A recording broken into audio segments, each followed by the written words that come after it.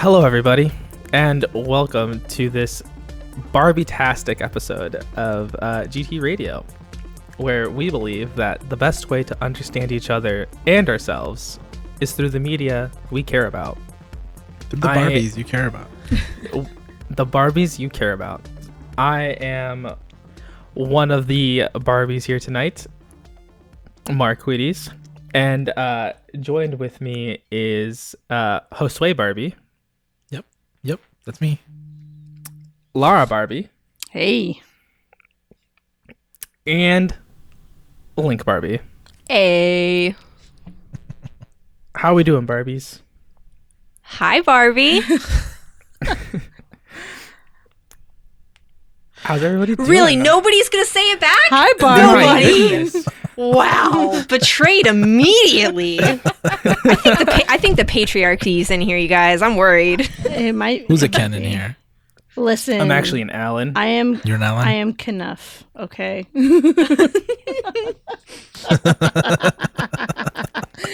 We're all Kenough. Mm-hmm. What a movie. What a movie. What a movie. That's cinema.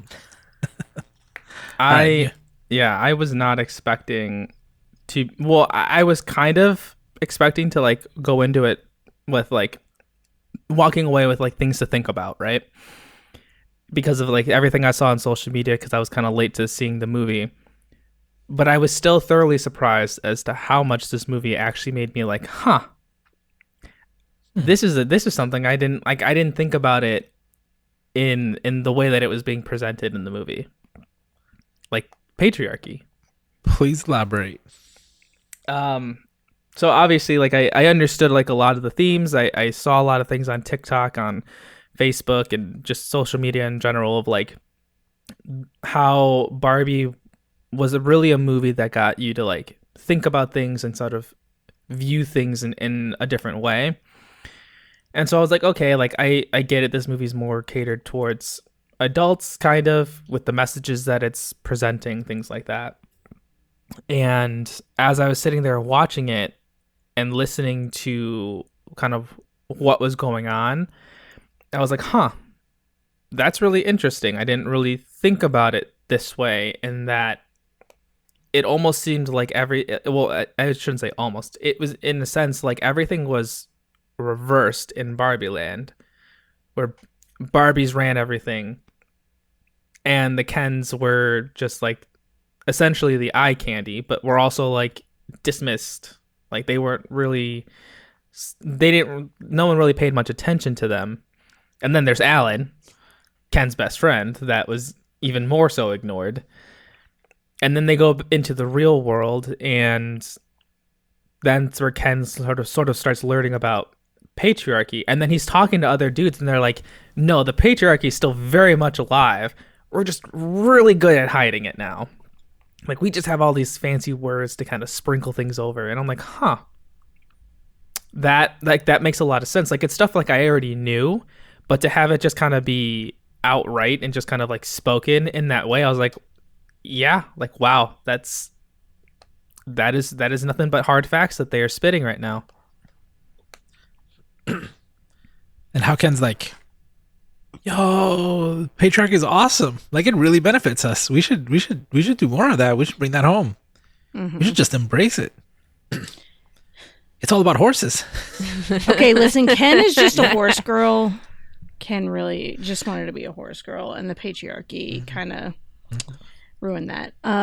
There are so many wonderful things about this movie, but we're on the topic of the patriarchy piece, and what I think is what the movie does really well is also, it shows how toxic masculinity and patriarchy also doesn't work for men either.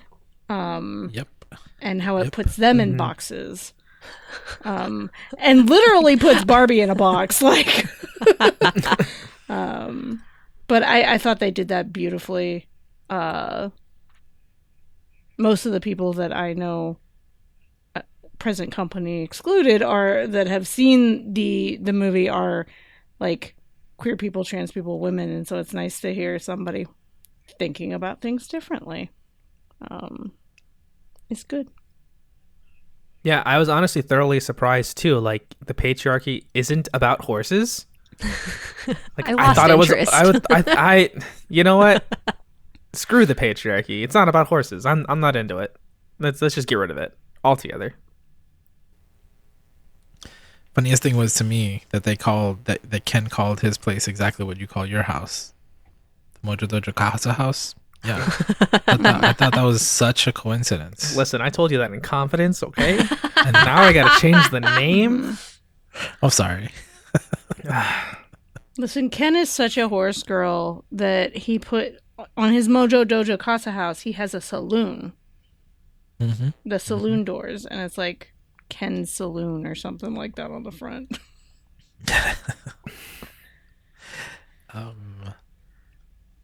I'm interested in hearing from you, Lara. You said that some of your clients brought up the movie. I'm very curious in what context. So, and it's not just clients that have brought this up to me, but friends too, and these are mostly trans friends. Talking about it brought up feelings of a lost childhood, especially trans women, and these feelings of like, I wish I could have played with Barbies like this, and also feelings of like, damn, the patriarchy sucks, but I've known that for a really long time, and I've been on multiple sides of this, and it sucks for everybody. But it's led to some good conversations about, well, you can still have these things if you want. I mean, if you feel like you're past the Barbie stage, that's fine. You can still play with your video games and your other things. But yeah, it's been good to talk about toxic masculinity, patriarchy, things that I have talked about with clients before, but through this lens, I think it brought things up to the forefront that just didn't naturally come to them as often. So yeah. Plus, we talked a lot about how Ken is a horse girl, and that we are Knuff. Do you really think he's a horse girl? I just wasn't sure if you Yes. were. You I really believe yeah, that, yeah. that he wanted to be a horse girl. Yeah. The toy thing is really interesting to me because I hadn't thought about that. I play more with toys now than I ever have before. Also, I had a Ken doll, by the way. There's a story. I don't know if I told you the story. My sister, it was her birthday, and someone came over. She didn't know us very well, I believe. This is how I remember it. And so she had a pilot Ken and stewardess Barbie for my sister. When she realized that my sister had a brother, she kind of split the present in two, and then gave me the Ken, and gave my sister the Barbie. But when I was a kid, we like my action figures and my sister's Barbies. It was kind of like in Toy Story, right, where like the toys are all mixed. They play together. Yeah. Like Bruce Wayne used to ride in that pink Ferrari because it was cooler than whatever. Like there was no Ferrari that you could buy for Bruce Wayne, and he needed one. You know, He did. Plus, if you're in the pink Corvette, then like the black suit really pops. Oh yeah, yeah, absolutely. Again, I'm pretty sure she had a Ferrari also. Like She's had a lot of cars. She's had I a know, lot I of know. cars. A lot of cars. I have a and dream houses, literal dream houses. I have a trunk in the other room full of my old Barbie stuff, and like I think there's one of the convertibles in there, and like an ice cream truck thing, which I love, and a bunch of weird Barbies are in there too, along with my Power Ranger toys and my Ninja Turtles and all of that. I know I brought this up before, but I don't have anything from any of the toys from my childhood. I don't have barely anything from like the first 20 years of my life, and kind of sucks. And I'm overcompensating now, hard, which is a problem. Yeah, the level of like meta commentary in this movie was impressive. The layers on layers on layers. Like the fact that the Barbies believe that they represent something that is so obviously good that they fixed the real world, right? And I thought that was go ahead, Lara. One of the things that came up for me when I was watching the movie was the commentary about how they fixed the world. Barbie is a good thing, and it's also really messed up. It gives us this picture of what women are supposed to look like, and the standard that no one feels like they can live up to. There's a lot of commentary on that. And after the movie came out, there was an article talking about the Gina Davis Project or Gina Davis Foundation and research on if she can see it, she can be it. And like how there was, what was it? There was a game design Barbie in a book. And it said that she had to have her friends Brian and Alan or Brian and Steve or whatever help her with the coding. She just did the design. And a game designer, she pushed back and was like, listen, Mattel, this doesn't work. And so they actually made a game design Barbie who sat down at a computer and coded her own stuff as an action figure.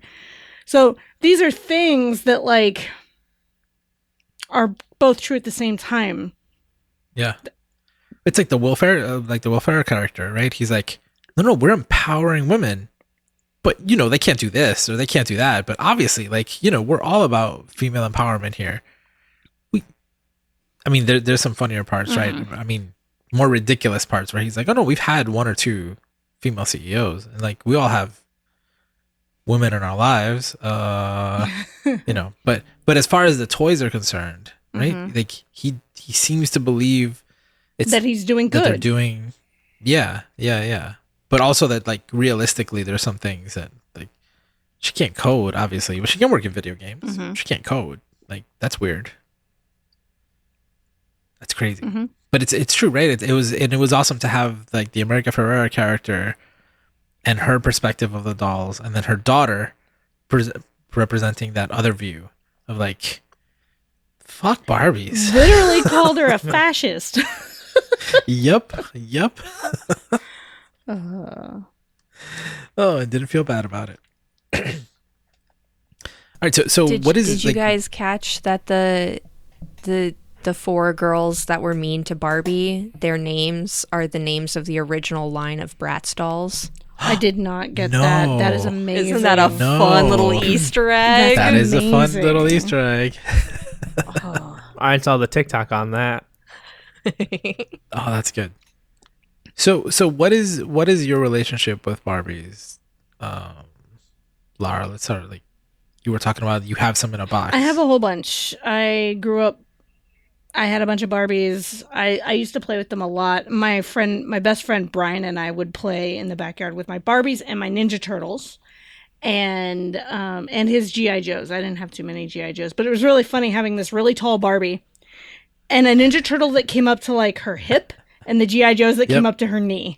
And we would just sit in the backyard and dig pits for moats around things and put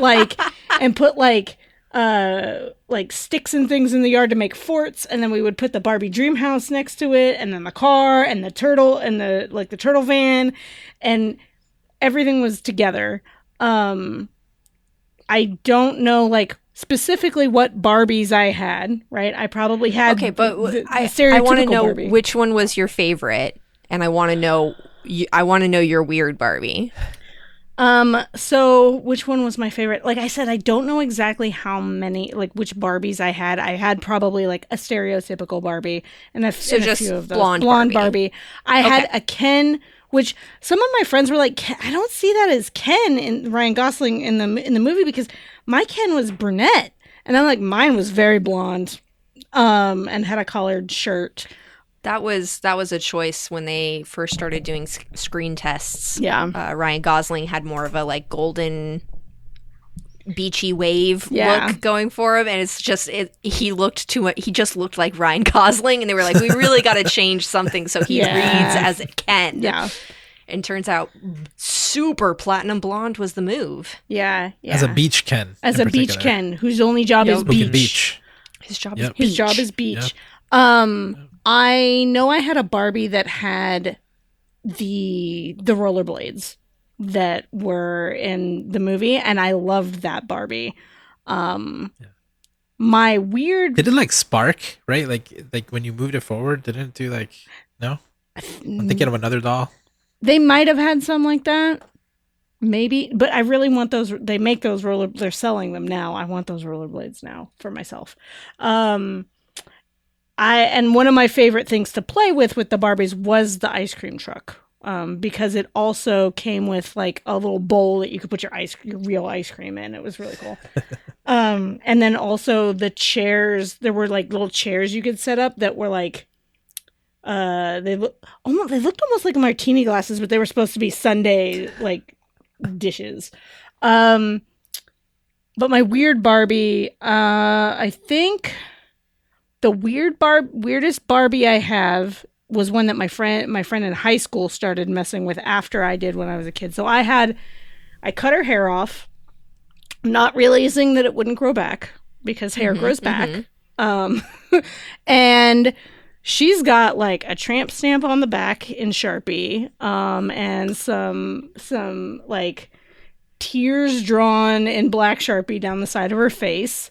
And she was going through some stuff. She was going through some stuff. She really was. Yeah. And I think currently, because we just went through a bunch of boxes recently, I think she's currently wearing Princess Jasmine's outfit from one of the Disney. So I also had like the Disney Barbies, like the Princess Jasmine and the Princess and Ariel and Belle. But I wasn't allowed to play with those because those were my mom's, and those were on a display shelf. The collectibles, yes.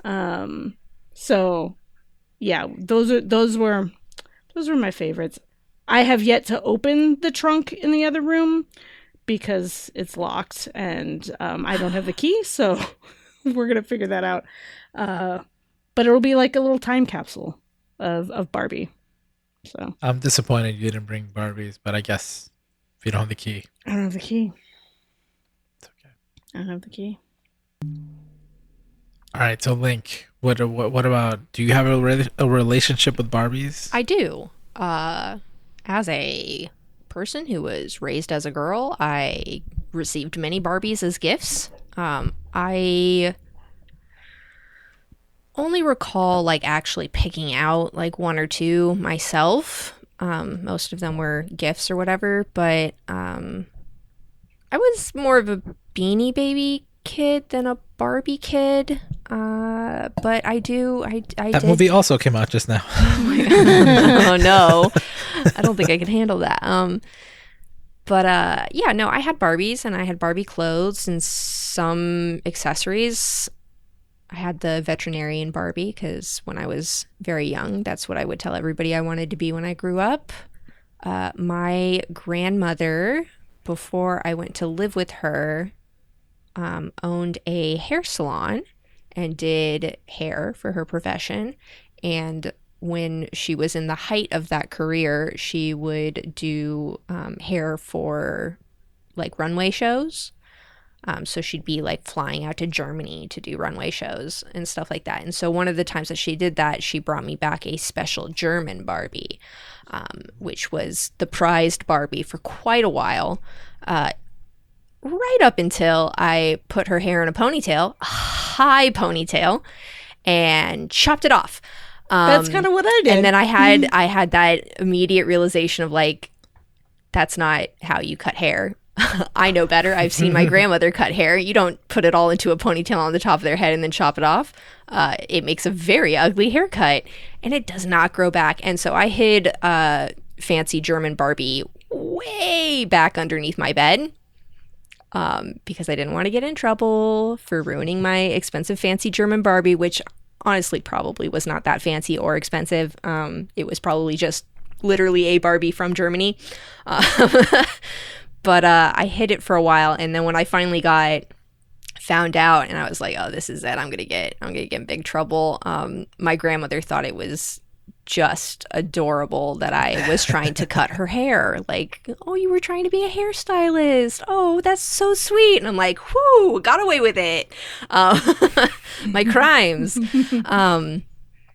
But yeah, I had, and I can't remember exactly how she was related to me. I think she was my grand aunt. So my maternal mom's sister. I think that's how we were related. Anyways, a relative. When I would go to North Carolina in the summers as a child, she made these gorgeous Barbie houses, rooms, furniture out of, there's probably a name for it. I don't know what it's called, but that you use like plastic grids and then you do cross stitch over it with yarn.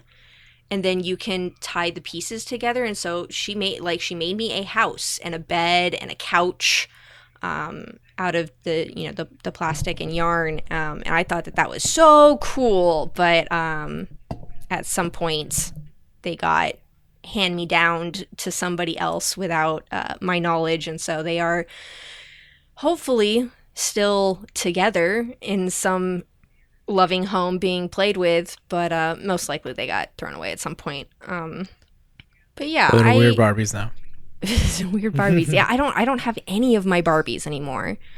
I didn't keep any of those. I kept my American Doll, and I kept my favorites of the many Beanie Babies I had. But yeah, Barbie wasn't as big of a thing for me. And I think part of that was the way that I liked to play with Barbies is just dressing them up and not so much of the imagination play. And I did not come from a wealthy enough family to support the amount of clothes that I would have wanted for my Barbie. But yeah, I still deeply resonated with the Barbie movie. And I think it's less to do with Barbie itself and more to do with Barbie's story and her discovery of the way that patriarchy works and is harming her. And I think that many non-binary people like me felt a very similar way towards that realization, and then the sort of off characters of Alan and Weird Barbie as being representative of the queer experience.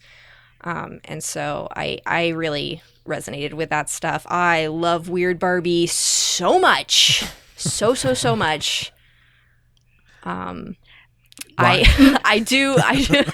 Kate McKinnon did an interview where she said when she was talking with Greta Gerwig about being Weird Barbie, she said, hey, if we're going to do this right, Weird Barbie has to be naked, which in my experience is true. Weird Barbies, you're not going to put the clothes on the Weird Barbie. So I'm a little disappointed that Weird Barbie wasn't naked, but I guess I get it. They wanted to keep that PG-13 rating. I can't believe her arms were where her arms are supposed to be and her legs were her legs were supposed to be. Oh, that's my other Weird Barbie that I didn't mutilate, but I did watch excitedly. No, my slightly older boy cousin came over to hang out and we were playing, and I showed him that I had just gotten one of the, oh God, I don't remember if it was McDonald's or Burger King, but they were doing a Barbie line of gymnast Barbie, and like her body was bendy. Probably like McDonald's. They usually do a Barbie thing. Probably McDonald's, but it was not full Barbie size. It was like little Barbie size, and the body was like soft plastic, basically. He removed all her limbs, and burned off her hair, and I kept her in those pieces for a while. Were you upset when he did all that? No, I was rapt. I was like, it never even occurred to me that we could do this. And I'm sort of looking at my other Barbies like, But then I was like, oh, wait, I don't want to get in trouble because I got scot-free for the German Barbie. I don't want to. This one I can blame on Charlie. It's not my fault. But yeah, I did keep that tragic gymnast Barbie as put her in a little box and cover her with a little napkin, and now she's sick Barbie, and Dr. Barbie is coming to treat her.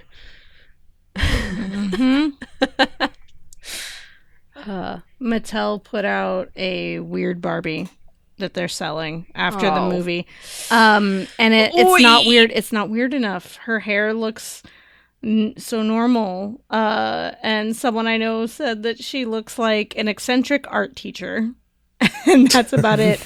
Yeah. Art teacher Barbie. But that we annoys also me. we also like Googled weird Barbie like just for images after, because we were looking up what the weird Barbie they were selling looks like, and the next image was a Barbie shoved into a Coors can. Oh, the one that's flying around? I think so. Yeah. Yeah. No, TikTok has been showing me real choice weird Barbie videos. My favorite, well, okay, my two favorites. One is Barbie's head, and then a weird 3-pronged stick to her 2 legs. So it's just head and legs. I feel like Toy Story did weird Barbie better Yes. than Yes. Yeah, Absolutely. 100%. But the other really good one, and I may have sent it to you guys, but a woman, when she was a child, her house burned down. And so her uncle went back in and looked around in the wreckage and pulled out a Barbie that had been like underneath something plastic. Oh no. And the plastic melted down over the Barbie, and he like cut whatever it was like a desk that it was on top of, and he like cut the piece of desk out, so she's got this like Barbie. What's it? I'm trying to make the Star Han Solo, Wars Han like a Solo. Han Solo. Yeah. The carbonite. Carbonite. Thank you. I'm like, adamantium is not the right one. Carbonite. So it's like Barbie carbonite. It's very funny. I was like, that's the perfect weird Barbie, actually. But yeah, I am loving seeing people share their Barbie stuff and talk about, what the movie made them feel and how they felt, connected and seen and loved. And I think that's so beautiful. I think there was a lot of crying during America Ferrera's character's like rant. Monologue. Yeah. Yep, I got teary-eyed during that. Yeah. Yeah, my sister hasn't seen the movie, but she told me she's seen the monologue. It is the truth. Every word. Yeah. One thing I love that came out of the whole thing was red carpet questions. Someone asked America Ferrera, what would you bring back from Barbie Land if you could? And she said the all-woman Supreme Court. Yeah. Oh yeah. Yeah. At least those. I really love this movie. I do like there are some valid criticisms we sort of touched on. They focused on like patriarchy and Barbie's story of discovering the patriarchy and what that feels like, and I think they succeeded very well on that. But they did absolutely like sweep away the commercialism and consumerism aspects. Is like you get a one-off joke, and like we're not going to dive too deep in that, which I don't love, but I understand. However, my one like legitimate annoyance criticism is I really did not like either of the Mount Rushmore joke and the smallpox blanket. I don't know if it was supposed to be a joke. Joke has got air quotation marks on it, but I thought that was really in poor taste. I wish that they had just cut that completely. What's the smallpox thing? I don't remember. When Maybe I didn't get it. the Barbies come back and discover the Kens have taken over, and they say that the other Barbies didn't have any protection from the patriarchy, and then they analogize that to like the natives when the British came with the smallpox blankets. Okay. And it's like, that's really not the same vibe No. at all, and it feels real weird and gross in like surrounded by all of these other really, interesting ways of engaging with intense topics, and it's just that throwaway line. And then the Mount Rushmore is like, that's also not cool for Indigenous people. But I did love the music. The soundtrack was on fire. Soundtrack. Okay, wait, okay. On the thing of the music, Yes. the Matchbox 20 song. Mhm. Okay. Afterwards, I was like, I remember this song. Like, what the hell does it even mean? Like, I was looking up the lyrics on Genius, and because the lyrics go, I want to push you around, Mhm. right? I always I remembered will. it as I want to push you away, but obviously the song is I want to push you around, and that felt aggressive. Mhm. Are you getting a hint of sexual violence here? A little bit. Yeah. Yep. Truly the perfect song, though, for that scene of really nailing that, like, this is so uncomfortable, and the playing guitar at a woman. I don't know if any of you guys have experienced that, but that is not a rare experience. Mhm. Yeah, the Billie Eilish song. Yeah, That song one, is- that one is still floating around in my noggin, and then I've watched the video that they made to go with it a couple of times. I think that one's really cool. For people who haven't seen it, Billie Eilish has a bunch of like Barbie-sized clothes, but it's clothes from like Billie Eilish's music career, and so from like music videos and stuff. I just think it's a really cool detail, especially within the context of this movie being, dolls and real women and the crossover and that stuff. Mm-hmm. Yeah. Indigo Girls, Closer to Fine. The second I heard the first lyrics of that, singing it every time it came up in the movie. Every single time. I know all the words to that song. And the Lizzo music in the beginning. So good. So good. I want someone to just sing about what I do every day, all day. Yeah. Mm-hmm. And then just kind of cutting it and be like, "Hey, you good?" Every time you like take a stumble. Exactly. Exactly. Like someone's just watching me. No, I don't want that. No? Are you sure? Are you sure that's what you really want?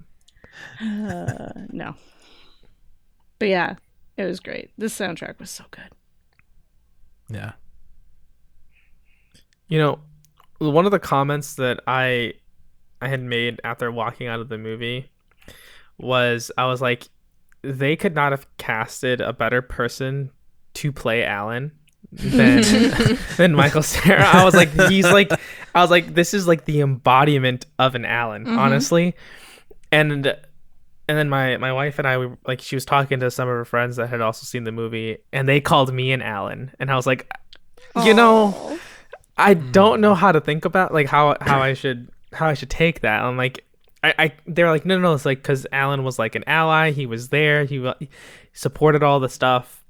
Like, he was all for it and everything. And I was like, okay, I can see that, but also it's Alan. It's an Alan. Like, no one remembers Alan. I'm like, I Well, I mean, I feel like this is like a backhanded a compliment right now. That wasn't a compliment. No. No, it was a compliment. I love Alan. So Alan is meant to be like, right? I mean, the joke is that he's invisible, right? Nobody knows who he is. Nobody remembers him. I don't even remember any of the Kens acknowledging him. Not really. And he's supposedly, Not really. yeah, right? I mean, He's Ken's just best friend, but they didn't acknowledge him at all. Yeah. Just as a side note, right? I think Michael Cera is typecast as that, right? As that, right? Yeah, 100%. Except in but I still remember him in Scott Pilgrim, where like he's not like a great character, but like he's No, he's pretty he's- bad. I Scott know. Pilgrim No, is not a he's cool terrible. guy. I know, No. but he can kick ass, and you're still like, that's a cool. I like the movie, and he's got, like, he's I will give you that Scott fighting Pilgrim is and- more yeah. Ken than Alan. yes, yeah, absolutely. Yeah. No, I like hearing like trans masks. People talk about Alan and as sort of representative of the trans mask experience, where it's like so much of your identity is around conforming to and fitting into Ken's clothes. Mm-hmm. But then, when it comes down to it, recognizing that you have more solidarity with the women specifically, but people who are oppressed under patriarchy is like, he's like, I gotta get out of here. And so I really like that. And then, with Weird Barbie sort of representing like the queer woman experience, where you have all of these similar experiences, but you are still held on like the outside, the edges of womanhood. And I think that the gender stuff is really yummy, which is I think it's so interesting because there's like very little like sexuality represented within this movie. Mm-hmm. But gender comes up a lot, and I think that is really cool. Yeah. The Barbie world is so exaggerated, right? Both at the beginning, I mean, when it's Barbie Land and when it's Kendom, Mm-hmm. right? It's two complete extremes, and it's so, I don't know. I kept thinking, from my perspective, it's like they just showed the things that most embarrass me about other men. You know, like right, 100%. like coming from a male perspective, it's like, okay. So I saw the movie at the Alamo, and there's an Alamo right by, which also, like, Alamo's great, right? So like at the beginning they had all these old videos and all this stuff. It was fantastic. Always go to an Alamo if you can. But this Alamo Theater is by Wrigley Field where the Cubs play.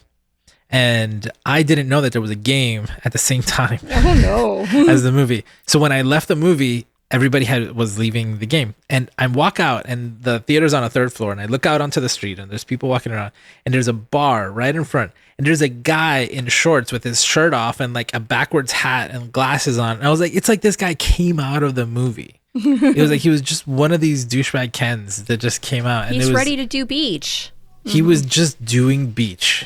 That's all he was doing at the bar. Mm-hmm. It was so funny. It's almost like they hired somebody. Like there were Barbies everywhere, and someone was like, "We need some Kens in here too," and they paid this guy. But I on the gender stuff, and I mean it can be also. It's just interesting that so Barbies are the whole world revolves around them, right? Barbie Land.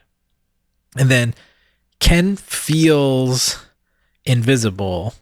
And then when he gets the chance to do it, to flip the table, he completely fits the table like exactly the same. Like he treats them Mm-hmm. just like they treated him. No, and I'm going to push back against Okay, this. push back. Do it. In the beginning, Barbie Land, and this is true within the production of Barbie, Ken is an accessory. Yes. Yeah. So he does not have the fullness of personhood that Barbie is given, right? Yes. And so the Barbies do not mistreat the Kens. They don't give them a ton of attention, and they don't center them in any way. They're mostly just ignored. Kens go do their own thing.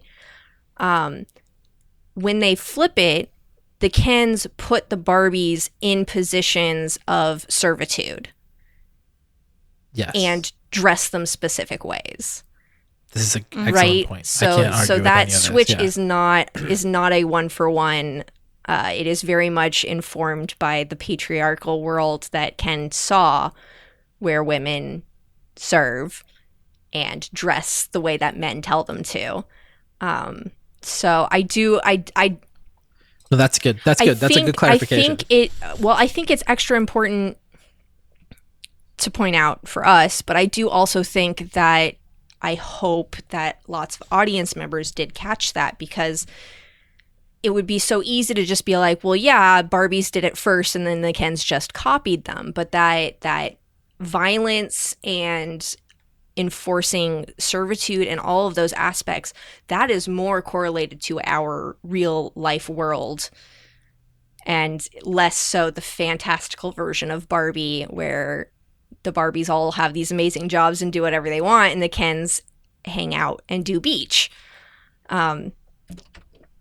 Not saying that there aren't women who do beach in the real world. That obviously also exists, but it is very much like and I think that that's been some of the pushback from people, is like in the way that it resolves the like solution to Ken's patriarchy is to give him attention and to tell him like, oh, you are important and you do matter, and I'm sorry I didn't make you feel that way before, which some people are pushing back against because it's like that sort of feels like, oh, well, the reason like in the real world we have patriarchy is because we don't tell men that we appreciate them enough.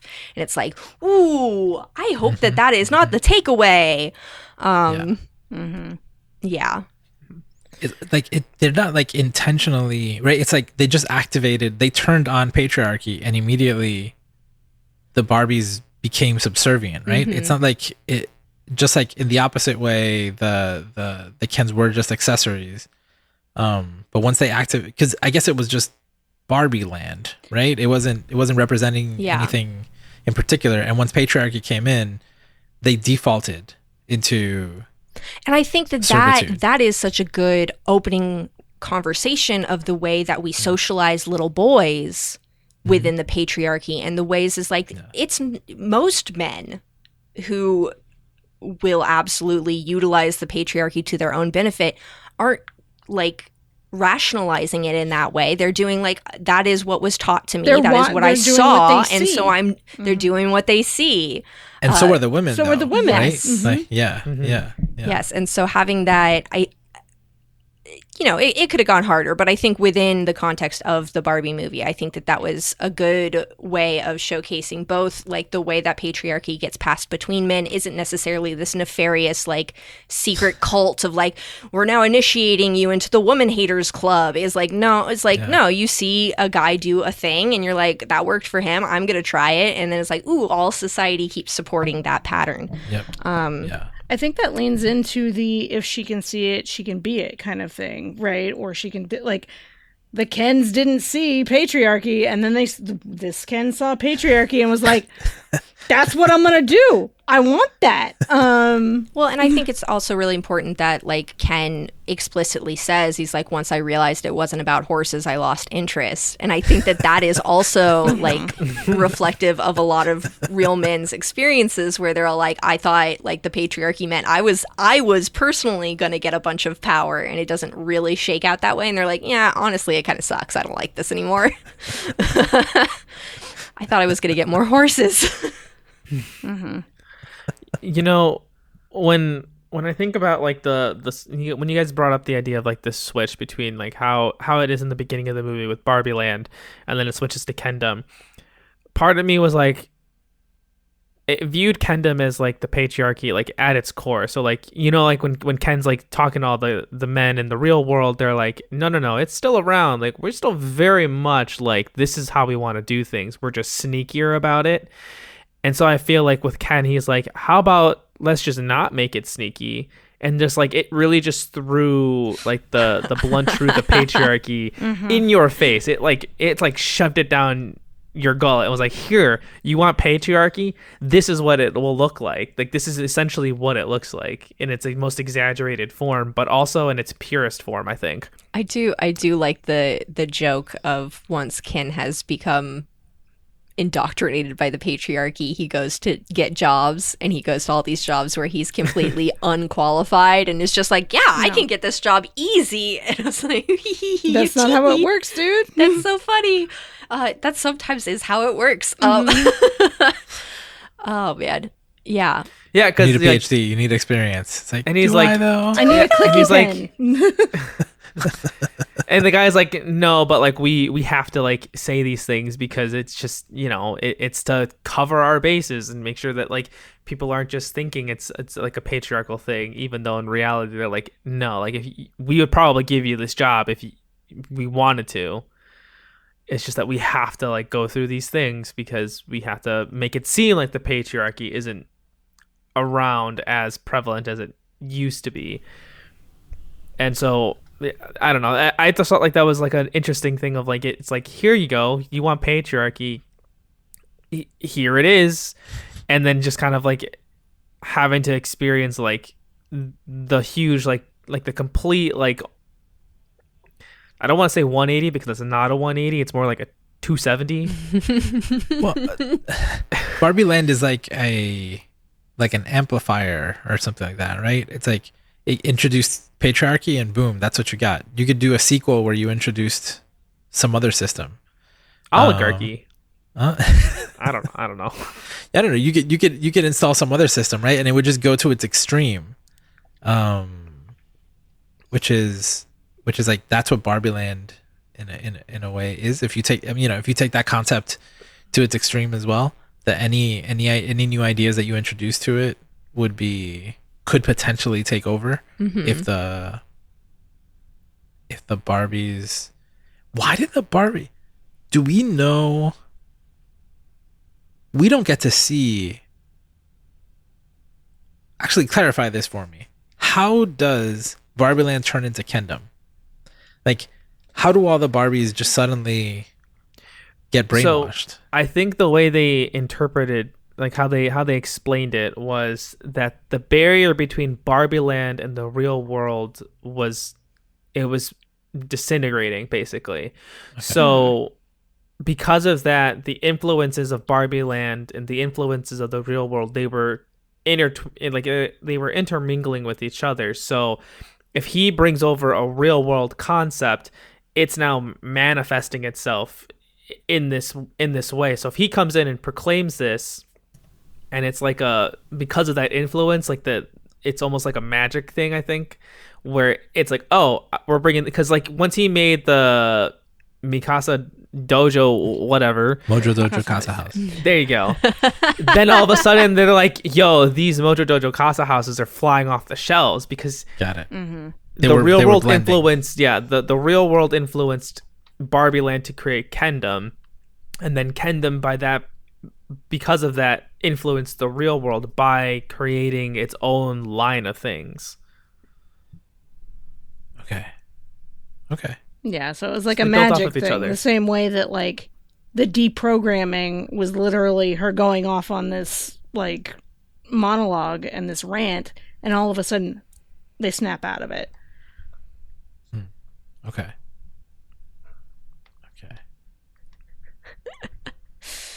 I'm only somewhat satisfied. Well, I mean, what you're talking Magic, about is it. like what they tried to explain with that line about the smallpox. That was what they were trying to cover, that sort of plot hole. Got it. Like, Yeah. They had no resistance. Like they've been brainwashed and I like it better that it feeds back in. Like you're saying, Mark, I think they should have leaned harder on that. But the idea of that the Barbies in Barbie Land are Barbies who are being played with by little girls in the real world. And so if people want these Mojo Dojo Casa houses, if people buy, it's the hot new ticket, and 100 little girls all just got the Mojo Dojo Casa house as their birthday gift, then they're gonna want to be with their Kens, right? And yeah, it's a new toy, so you play with it because it's new. I think that would have been all of this makes sense. Better way to rationalize that change, but. I kind of like to think of it as like there's a boy out there playing with a Ken doll and just decided, you know what? And he like kicks his little sister out and just takes all her Barbie stuff and creates Kendom. And he's like, this is my Mojo Dojo Casa house. That would like they could have just done a jump cut to that and it would have been the perfect explanation. Yeah, I did really love the detail of like the reason that Barbie was like pretty apathetic and uninterested in Ken is because the America Ferrera's Gloria didn't have a Ken, and so her Barbie never played with Ken. I think that's such a perfect detail. I do off of that, I do love that there are both lesbian readings of Barbie and asexual readings of Barbie with her uninterest in Ken, disinterest in Ken. I think that that's really cool, interesting stuff. I love the idea of asexual Barbie. I don't know why that really does something for me. I'm like, hell yeah, I love that. Because Barbie is a toy that gets sexualized a lot. A lot. It's just like, I don't have genitals. No genitals. I have all the genitals. That line made me laugh really loud. I think that also feeds back into the pre and post patriarchy moment in Barbie Land of having the Barbies have girls' night, right? Mm-hmm.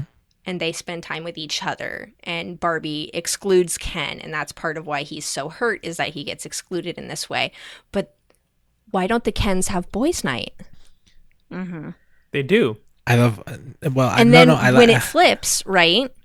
When it's the Kendom and they're in charge, they still don't have boys' nights. And I think that is such an interesting discussion about the way that masculinity treats friendships between boys, and that Barbie was feeling fulfilled with her community of other Barbies. She got what she needed from that, but Ken was not getting that from the other Kens. And so he lashed out and tried to change it, and they still weren't showing up for each other in that way. And the Barbies defeated them by foisting that aggression towards each other.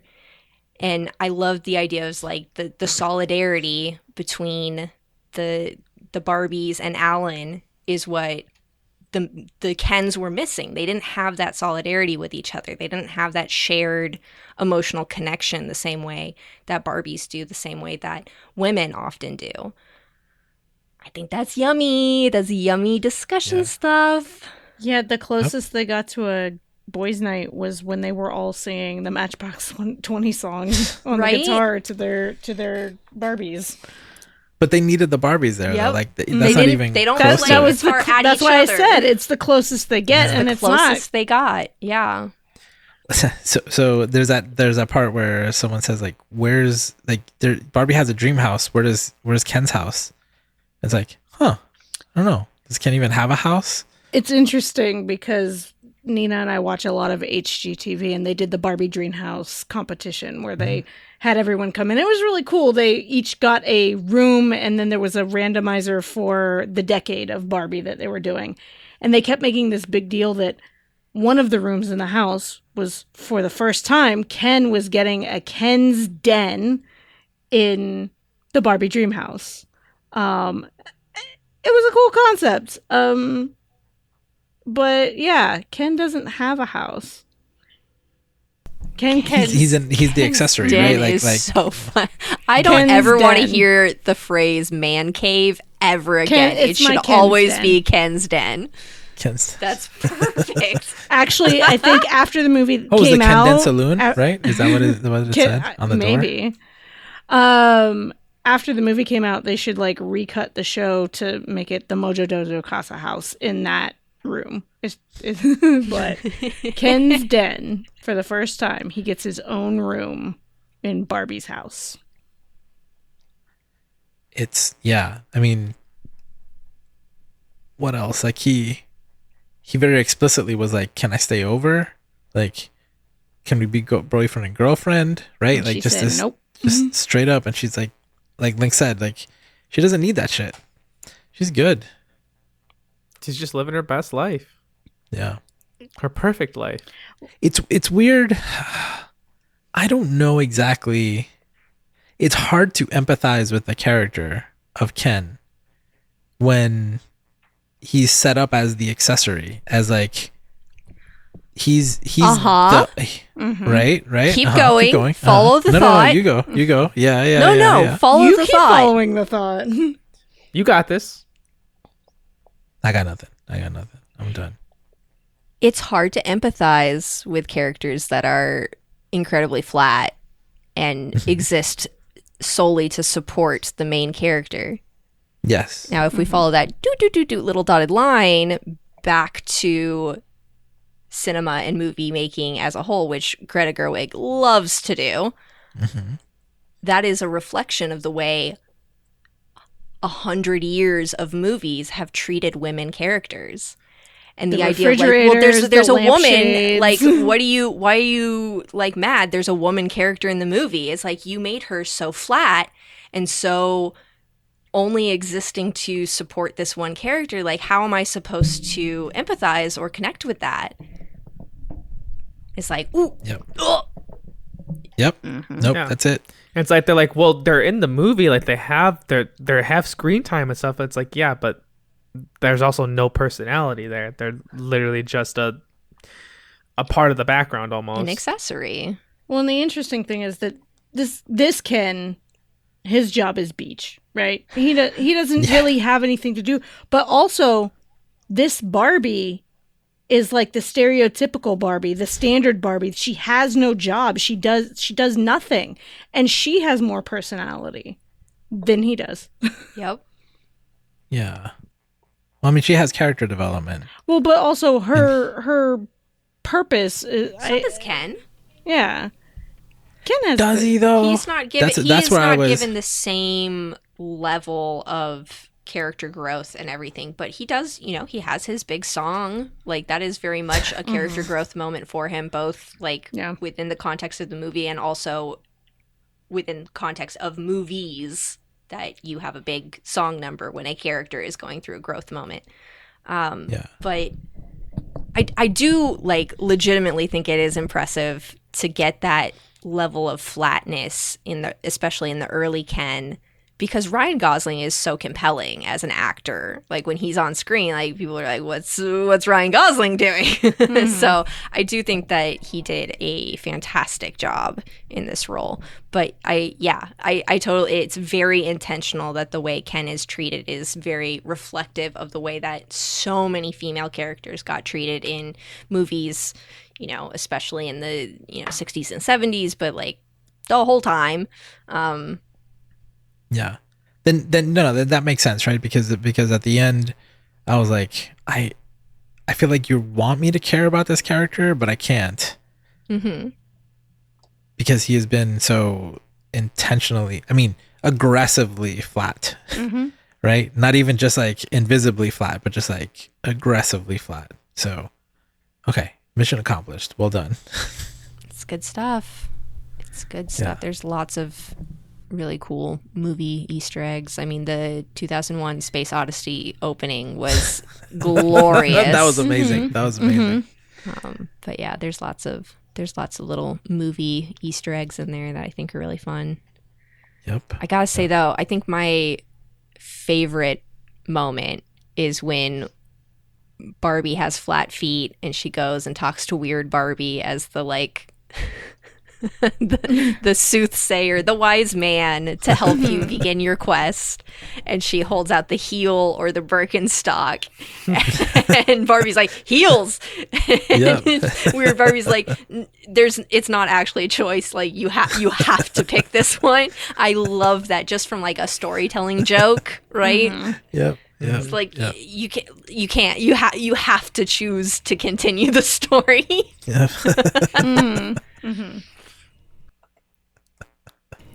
What were some of your guys' favorite parts? Favorite joke? One-liners?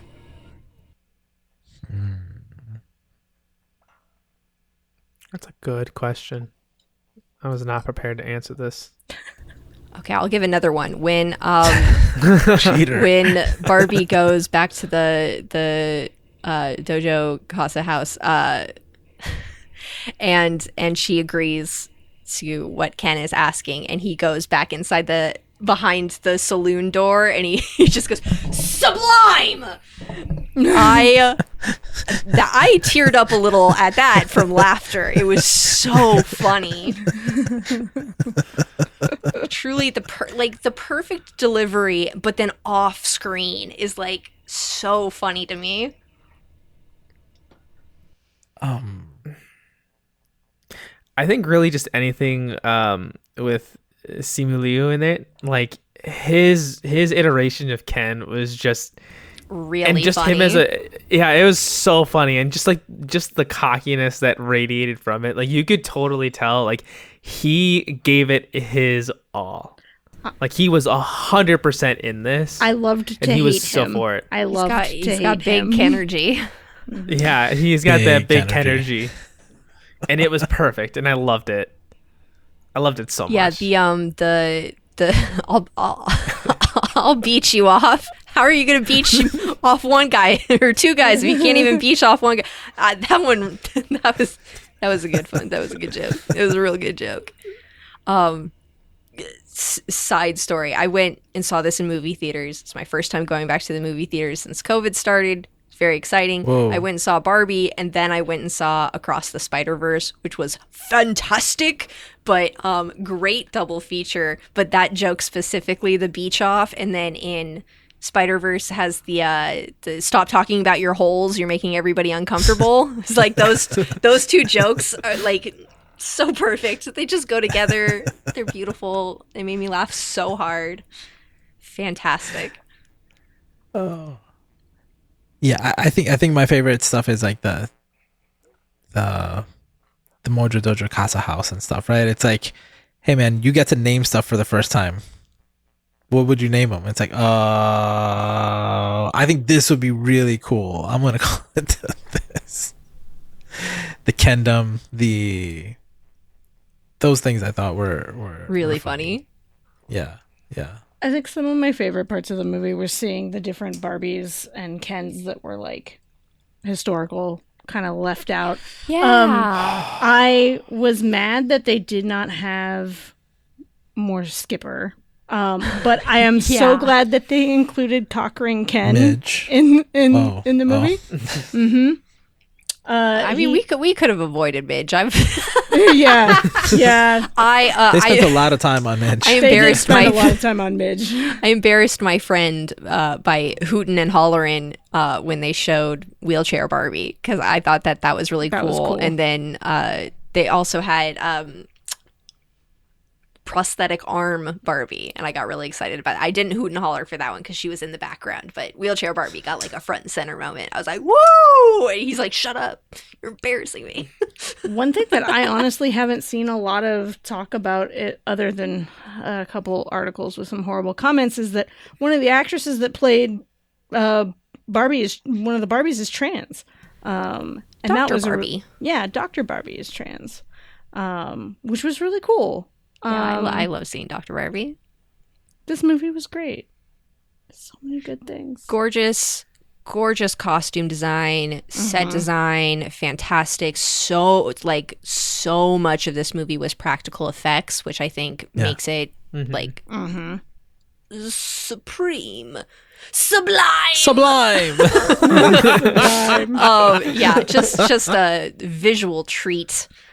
Specifically the scenes where they're going from Barbie Land into the real world, and they're on all of the different types of automobile, which one very funny joke, but all of that was like almost all of that was practical effects. So they like set up the layered scenes in the back, and then you running roll them. Yeah, parallax effect is what that's called. Yeah. But it looks so good.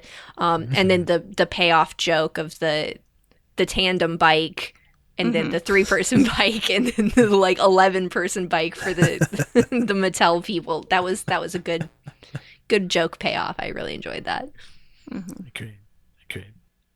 There was one thing at the end that I'll just end with this, that went after, like during the credits they were showing different Barbies that were kind of weird, and then they showed a totally yo-yo Barbie, and she's black, and it says like, I really yo-yo.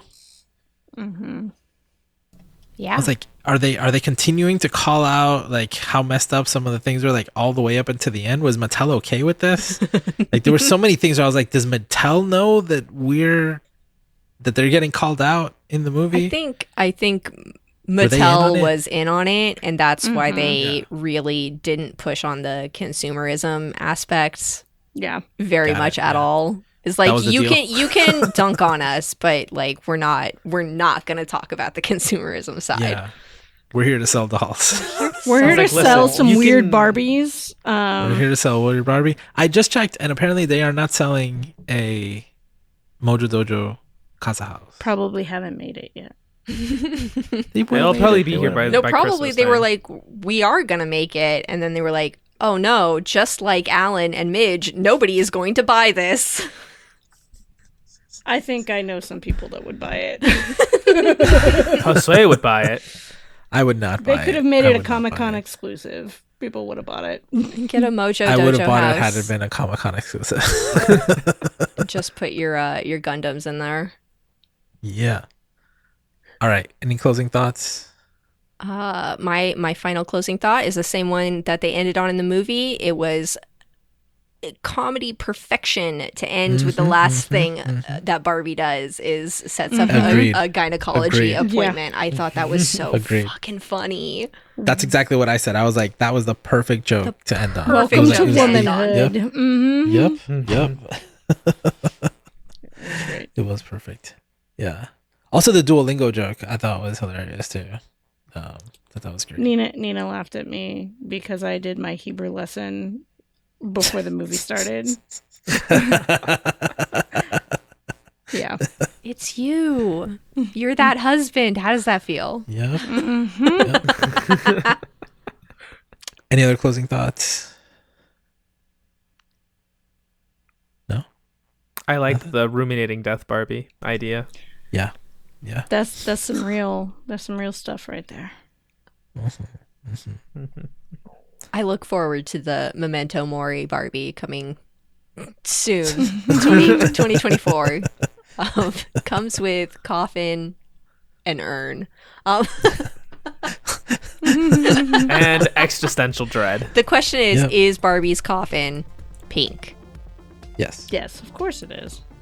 Yeah. Okay, unanimous. Yep. All right, Mark, take us home. Oh no. Oh no. Jeez. Oh no. I'm put on the spot. Thank you everybody so much for tuning in to this week's episode of GT Radio.